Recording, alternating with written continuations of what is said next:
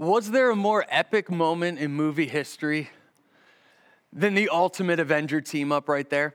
That had never been done before. 4 characters of that magnitude and 2 other characters forming this team, this new team of Avengers. Now, this was back in 2012. This was the first Avengers movie. And since then, they've made other Avenger movies. And now, like this past week, Becky asked me, she's like, so how many Avengers are there? So that's a very complicated question. There's like the sidekicks to the Avengers. There's the real Avengers. There's a lot. There's a lot of them. But at this time, there was the 6 right there and the 4 main ones. And they came together for the first time to tell this story that was larger than life. Now, we as humans have been fascinated with superheroes, and superheroes have owned the box office for nearly the last 20 years. They started back in 2002 when the first Spider-Man movie came out. When the first Spider-Man with Tobey Maguire, not my personal favorite Spider-Man, but, I don't judge. So when he came out, that was the first time that people looked at it and said, like, wow, that's not just a cool superhero movie. That's actually kind of a cool movie. And they had 3 Spider-Man movies came out, and then X-Men came out, and they had their trilogy and didn't know when to stop making movies. And then my favorite trilogy, the Dark Knight trilogy, just really set Batman. And I grew up with like the 90s Batmans and like all 8 different actors they had play Batman. Like, don't want to talk about those. But Christian Bale's Batman set the scene for a very realistic Batman and a realistic Gotham that he could exist in. And they made a lot of money. And then in 2008, the first Iron Man movie came out. And even when that came out, I don't think people realized the scope of what would unfold over the next 12 years. Is they had Iron Man and Iron Man 2, and then Thor had his movie, Hulk had a movie, Captain America had his movie. And then in 2012, all 4 of them came together on the big screen for the first time ever to tell this grand story that was larger than life. And it was just the first part of a story.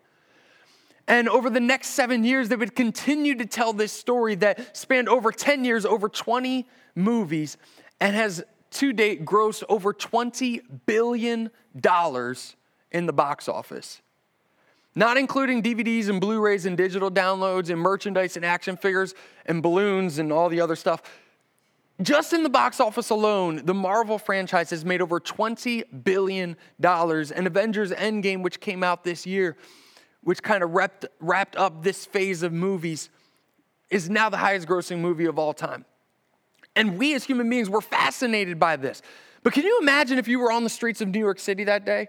You're walking to school or you're walking to your next appointment and you got your coffee and your bagel, and all of a sudden this portal opens up in the sky and hundreds, if not thousands of aliens riding spacecraft just start coming down, shooting blue lasers, just blowing everything up.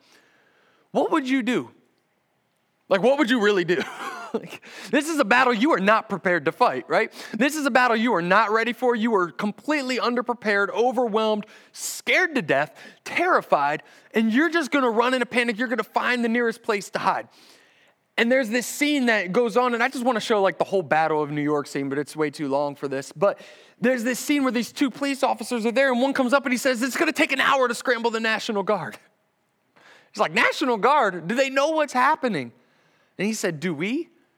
Do we know what's happening? All of a sudden, these people that thought that they just lived this ordinary life, all of a sudden realized there was something bigger than them that existed beyond their world.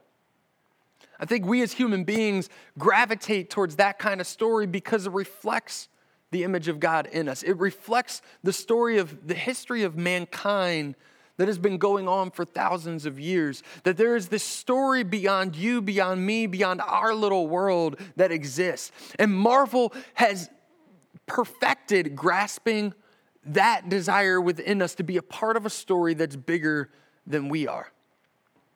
And they've made plenty of dollars off of telling that story, brilliantly telling that story. They're some of my favorite movies. Now, there's a part in this movie where this Battle of New York's going, there's only the 6 Avengers, right? Like, that's it. It's just 6 of them taking on thousands of aliens that are coming through this portal, and then some really, really big aliens that all of a sudden Hulk can smash, which is pretty cool. So they're fighting all these things, and while they do, Captain America kind of devises this strategy, and he splits them all up, and they all have their different things that they're trying to accomplish, and then Hawkeye, who's the guy with the bow and arrows, who Jeremy Renner made Hawkeye cooler than he was ever supposed to be, he's up on a rooftop and he's calling things out while he's shooting alien spacecrafts down with an arrow. I don't know. But as he's calling things out, he notices that there's civilians that are cornered in a bank.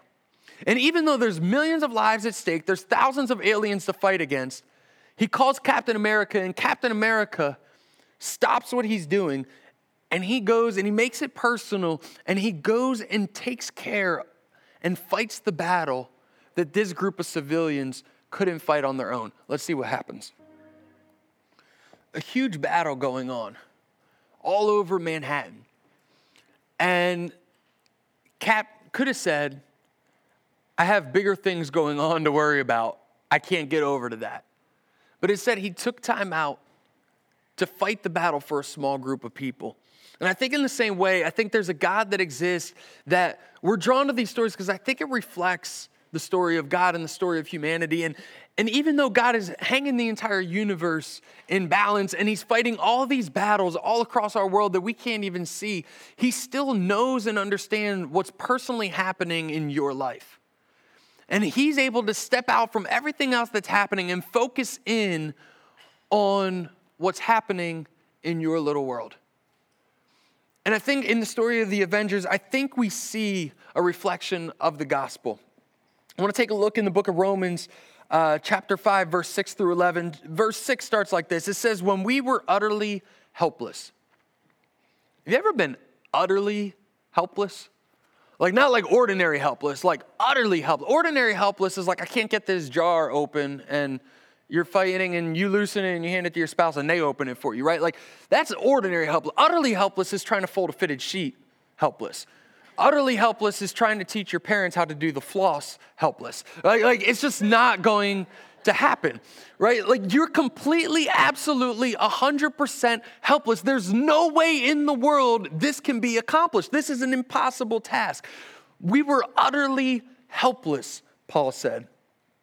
And when we were, Christ came at just the right time and died for us sinners. Now, most people would not be willing to die for an upright person, though someone might perhaps be willing to die for a person who is especially good. But God showed his great love for us by sending Christ to die for us while we were still sinners. God demonstrated his love. He proved his love for us by sending Christ to die for us while we were still sinners. Here's the deal. Each and every one of us, every single one of us has sinned. We've done wrong things. Sin is anything that we think, say, or do that goes against what God says. And God knows what's best for us, and there's certain things in our world that are sinful, they go against what he teaches. And it's not because he just wants to control us and make our life miserable, but he knows what is best for us. In the same way, parents, you put rules for your kids because you know what is best for them, not because you don't want them to ever have any fun in life, but you want them to live a long life. And so we put rules in place because we know what's best for them. And we might not always understand those rules, but we trust in the people that put those because we trust them because they love us. God has put rules in our lives. And when we go against those things, when we sin, we go against what God says. And it could be evil thoughts, it could be evil words, it could be evil actions that we do when we hit our brother and sister, when we lie, when we backtalk, even when we think evil things. It's called sin, and it goes against what God says. And here's the deal. In the book of Romans, and we see it here in this passage and in other verses throughout the book of Romans, when Paul talks about sin, the payment of our sin, the punishment of our sin, the penalty of our sin, the wages of our sin is death. This goes back all the way to the beginning of the Bible. When God created the world, he created the first man, Adam, and the first woman, Eve, and he placed them in a garden called Eden. And they could do anything they wanted in the garden, but they had one rule to follow. Sometimes I think, man, if I just had one rule to follow, life would be pretty good. Except I probably wouldn't be able to follow that one rule. And they had one rule, and it was don't eat fruit from the tree in the middle of the garden. It's like, you got all these other trees. That should be easy. But they broke down and they went against God. And God had told them, when you eat that fruit, if you eat that fruit, you will surely die. Sin has always been paired with death because the payment of our sin, the punishment of our sin is death. And when Adam and Eve ate that piece of fruit, they didn't keel over and die immediately, right? Like it wasn't like it was a poison apple and they just got taken out. But instead, they had this separation from God. And I often think in terms of this death as separation from God, which is worse than death. But they started this separation that would be an eternal separation if we can't do anything about it. Because we're over here and we used to have this relationship with God, this communion with God where we were one with God, and Adam and Eve would go on walks in the garden with God and they would talk with God and they would be with God. And then all of a sudden when sin entered the world, it caused this chasmic divide between us and God. This death that existed between us and God, and we were utterly helpless to do anything about it on our own. It was impossible for us to do anything about it on our own good works, because no matter how many good things that we do, it's not enough, because God has done all the good things, and God's never done anything wrong. He is perfect. He's blameless. He's never sinned, not even one time. And because he is perfect, he cannot have anything imperfect in his presence. Right? And so no matter how many good things we do, it's not enough to cross this divide, because there's still sin. There's still blemishes, there's still flaws, there's still wrong things, and those wrong things keep us from God. It spoils the whole thing. I love macaroni and cheese. Some of you know that about me. I take my mac and cheese very, very seriously. I bake it. It's homemade. It's the one thing that I cook in the house, and it's the only thing I know how to make, really. So when I make mac and cheese, it's the homemade thing. You get the flour and the milk and the butter and the cheese, and you bake that thing. You throw the breadcrumbs on it. You throw it in the oven. It's perfect. It is amazing. I love it. If I came over to your house with a pan of freshly baked mac and cheese, that'd be a pretty nice gift, right? Unless you're like lactose intolerant, sorry. But it'd be a pretty nice gift. What if I said, hey, I just baked this mac and cheese. It's amazing. You're going to love it. You're going to enjoy it. There is a cockroach in the middle, but just eat around it. Like just ignore that part, cut out around it, and just don't eat that part. As soon as I left and you closed the door, you would throw that John in the trash. Like, you ain't touching that thing, because that spoiled the whole, you're like, I don't want that recipe. Get rid of that. That spoils the whole thing. Just one sin, just one blemish, just one flaw separates us from God. And we are utterly helpless to do anything about it in our own power. There is nothing that we can do on our own to fix this divide. But while we were still sinners, God showed his great love for us by sending his son, Jesus, to die for us. And Jesus came into this world, and he was born in a stable, laid his head down in a manger that animals ate out of, grew up, had brothers and sisters, and never once sinned. Can you imagine having a big brother that never once sinned? Never did anything wrong? And your mom's always like, why can't you be like your brother? Like, just be more like Jesus. You're like, no. He never sinned, not even one time. Never backtalked his mom, never got angry and hit his brother and sister, never told a lie, never sinned. And because he had never sinned, he didn't have to die, but he willingly laid down his life. He sacrificed his life on a cross for you, for me, because there was no way on our own that we could be together with God, because someone had to die for the wrong things that we'd done, and God loved us too much to let it be us. And so he sent his own son, Jesus, into the world to bridge this gap, to cross the divide, and to make a way for us to be in relationship with him again. Because the sin that separated us, the death penalty has been paid already, when Jesus offered his life for ours. And so we don't have to experience death. We don't have to experience separation from God anymore. We now have access to God. And this is the gift that he offers to us. This is the gospel message. This is the gift that God offers to every single one of us. The gift of the sacrifice of his son, Jesus. Now, I was thinking about how you judge the quality of a gift, right? And I think there's two different ways that you kind of judge this. I think on the one hand, you have the giver of the gift. In this case, it's God. You have the giver of the gift, and there is a cost to the giver. It's going to cost the giver of the gift something if he gives a gift to someone. If I give you a gift of $1, it's going to cost me $1.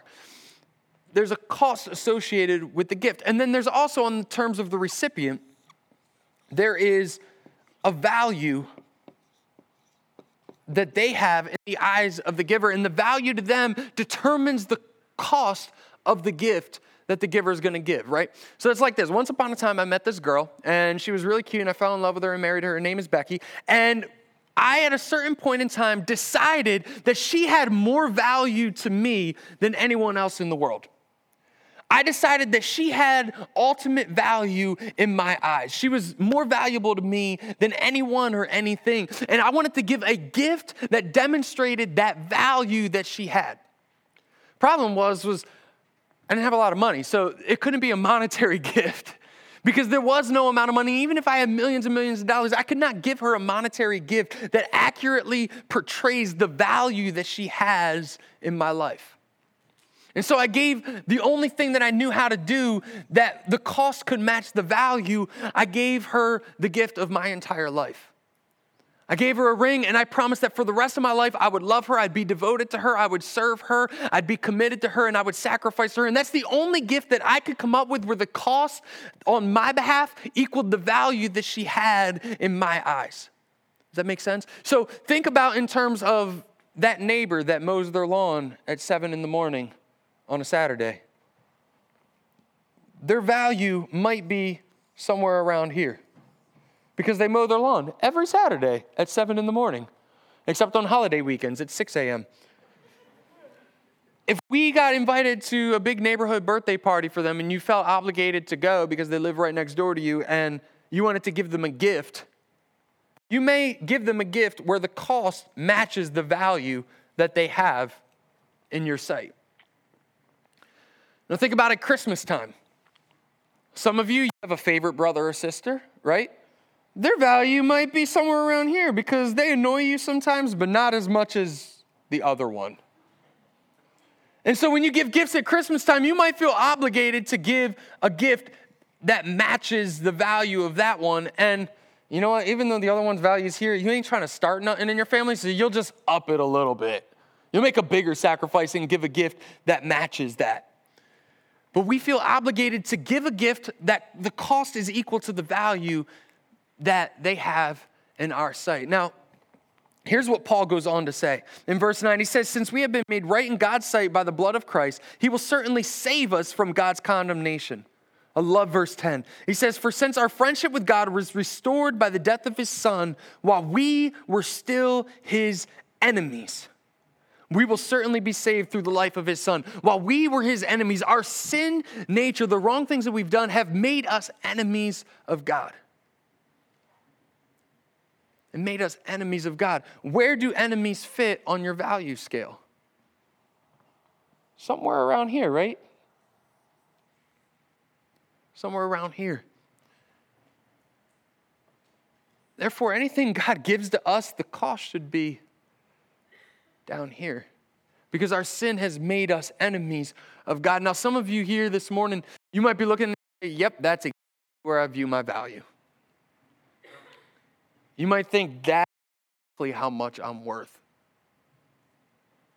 But hold on, because God flips the script on this. God flips the script on this in a crazy way because God decided to give you a gift anyway. And he didn't decide to make you the richest person in the world. That wouldn't have cost him enough. He didn't decide to make you the most famous person in the world. That would be too easy. He didn't decide to make you the most beautiful person, the most powerful person. That wouldn't have cost God enough. Instead, God wanted to give you a gift that matched the value that he sees you having in his eyes. And so he gave you the costliest thing in the entire world, in the entire universe to him. He decided to give you the gift of his son, Jesus Christ, because that was the only thing that he could have that had the cost all the way up here out of this world. Because it cost him literally everything to give you that gift. So he says, this isn't your value. That's not how I view your value. I think you're up here. He says, I think you're up here because you are created in my image. You have the image of God living within you. You are my son. You are my daughter. You are my child. And God has created you. And God has authored your story, not anybody else. So it doesn't matter what those bullies at school say. It doesn't matter what the lies you've heard your entire life. It doesn't matter what anyone else says about you. What matters is what God says about you. And he has given you a gift that matches your value because you are a child of God Most High. And he has made us not his enemies, but his friends. Verse 11, so now we can rejoice in our wonderful new relationship with God because our Lord Jesus Christ has made us friends of God. We are no longer his enemies. We have now been made friends of God because God has elevated our value. And your value is not based on your looks, your appearance, the amount of money in your bank account. It's not based on the job that you have. It's not based on the income that you have. It's not based on what other people say about you. It's not based on any of that. Your value is based on what God has done for you. It is based on the God that has created you in his image and that has given everything so that you could be his friend. He desires nothing more in this universe than to have his children be close to him. That is why he was willing to give up his own son so that we could cross and so that we could be friends with God once again, so that we could be in relationship with him, so that we could have access to him, so that we could cross the divide. Jesus paid the penalty that we couldn't pay on our own, that we were utterly helpless to defend on our own. Jesus stepped in and took our place. If you backtrack to verse 1 of Romans 5, Paul starts out the chapter like this. He says, therefore, since we have been made right in God's sight by faith, we have peace with God because of what Jesus Christ our Lord has done for us. He says we have peace with God, not the peace of God. Peace of God is something different. Peace of God is being able to remain calm and trust in him in the craziest things that are happening in life. Peace with God means we are no longer his enemies, but we are his friends. We are not at war with God. We are on the same side as God. And he is fighting our battles for us instead of us fighting him. And Paul goes on and he talks about how if God's already done this, he's already given us everything. He's already fought in the hardest battle against sin and death. Will he not do everything else? All the battles that you have going on in life, they're nothing compared to the battle that we've had to fight against sin and death. And he's already won that battle. He dominated that battle. And if he's already dominated that, will he not take care of everything else? Will he not do it? The Avengers would go on to win the Battle of New York in dramatic fashion, nearly sacrificing their own lives in the process. And afterwards, the Avengers come together and they start going their separate ways. And let's check out what happens at the end of this movie. Because we'll need them to. The Avengers would split up, but they weren't too far away. Each time that the world would need them, the Avengers would be there. They'd be there to fight the battles that we couldn't fight on our own simply because we needed them to. And the Avengers would show up again and again and again. God will continue to show up again and again and again because we need him to. Because there's battles that we're fighting that are bigger than we can handle on our own, that we're not prepared to fight on our own. But he is. And he is powerful, and he's already won the battle against sin and death. So will he not win these other battles? Will he not do that? Your value is not based on the circumstances of the battles that you are facing. It is based on what he has already done for you. And he has proved his faithfulness to us already. And so I trust in him to always be there for me when I need him, because I will need him, and I do need him. And he's always there. He's always walking beside me. And if you have not begun that relationship, if you have not accepted that gift that Jesus has offered to you, I pray that today you would do that. Today you would talk to whoever invited you to come here. You'd come talk to somebody that you know and trust, that you would have that conversation about how you can cross that divide and be friends with God. I pray that you would remember that your value is not placed in anything or anyone except Jesus Christ alone, and what he has done for you because of his great love for you. Let's pray. Dear Lord, I thank you for this day. And God, I can never thank you enough for what you have done for us. God, you have given us literally everything. You have given us everything because you love us, because you desire nothing more than for us to be in relationship with you. And God, we couldn't be in relationship with you on our own because we messed it up. God, I messed it up so many times. I messed it up. But God, you did the work. You took the punishment that I deserved. God, you loved me literally to death so that you could love me into life. And you've done that for every person in this room, for every person in this world. You have elevated our value. You have put our value not based on the things that we can do or accomplish or our own strengths and talents. God, you've put our value in the life of your Son, Jesus. And that determines it and nothing more. God, we love you and we thank you.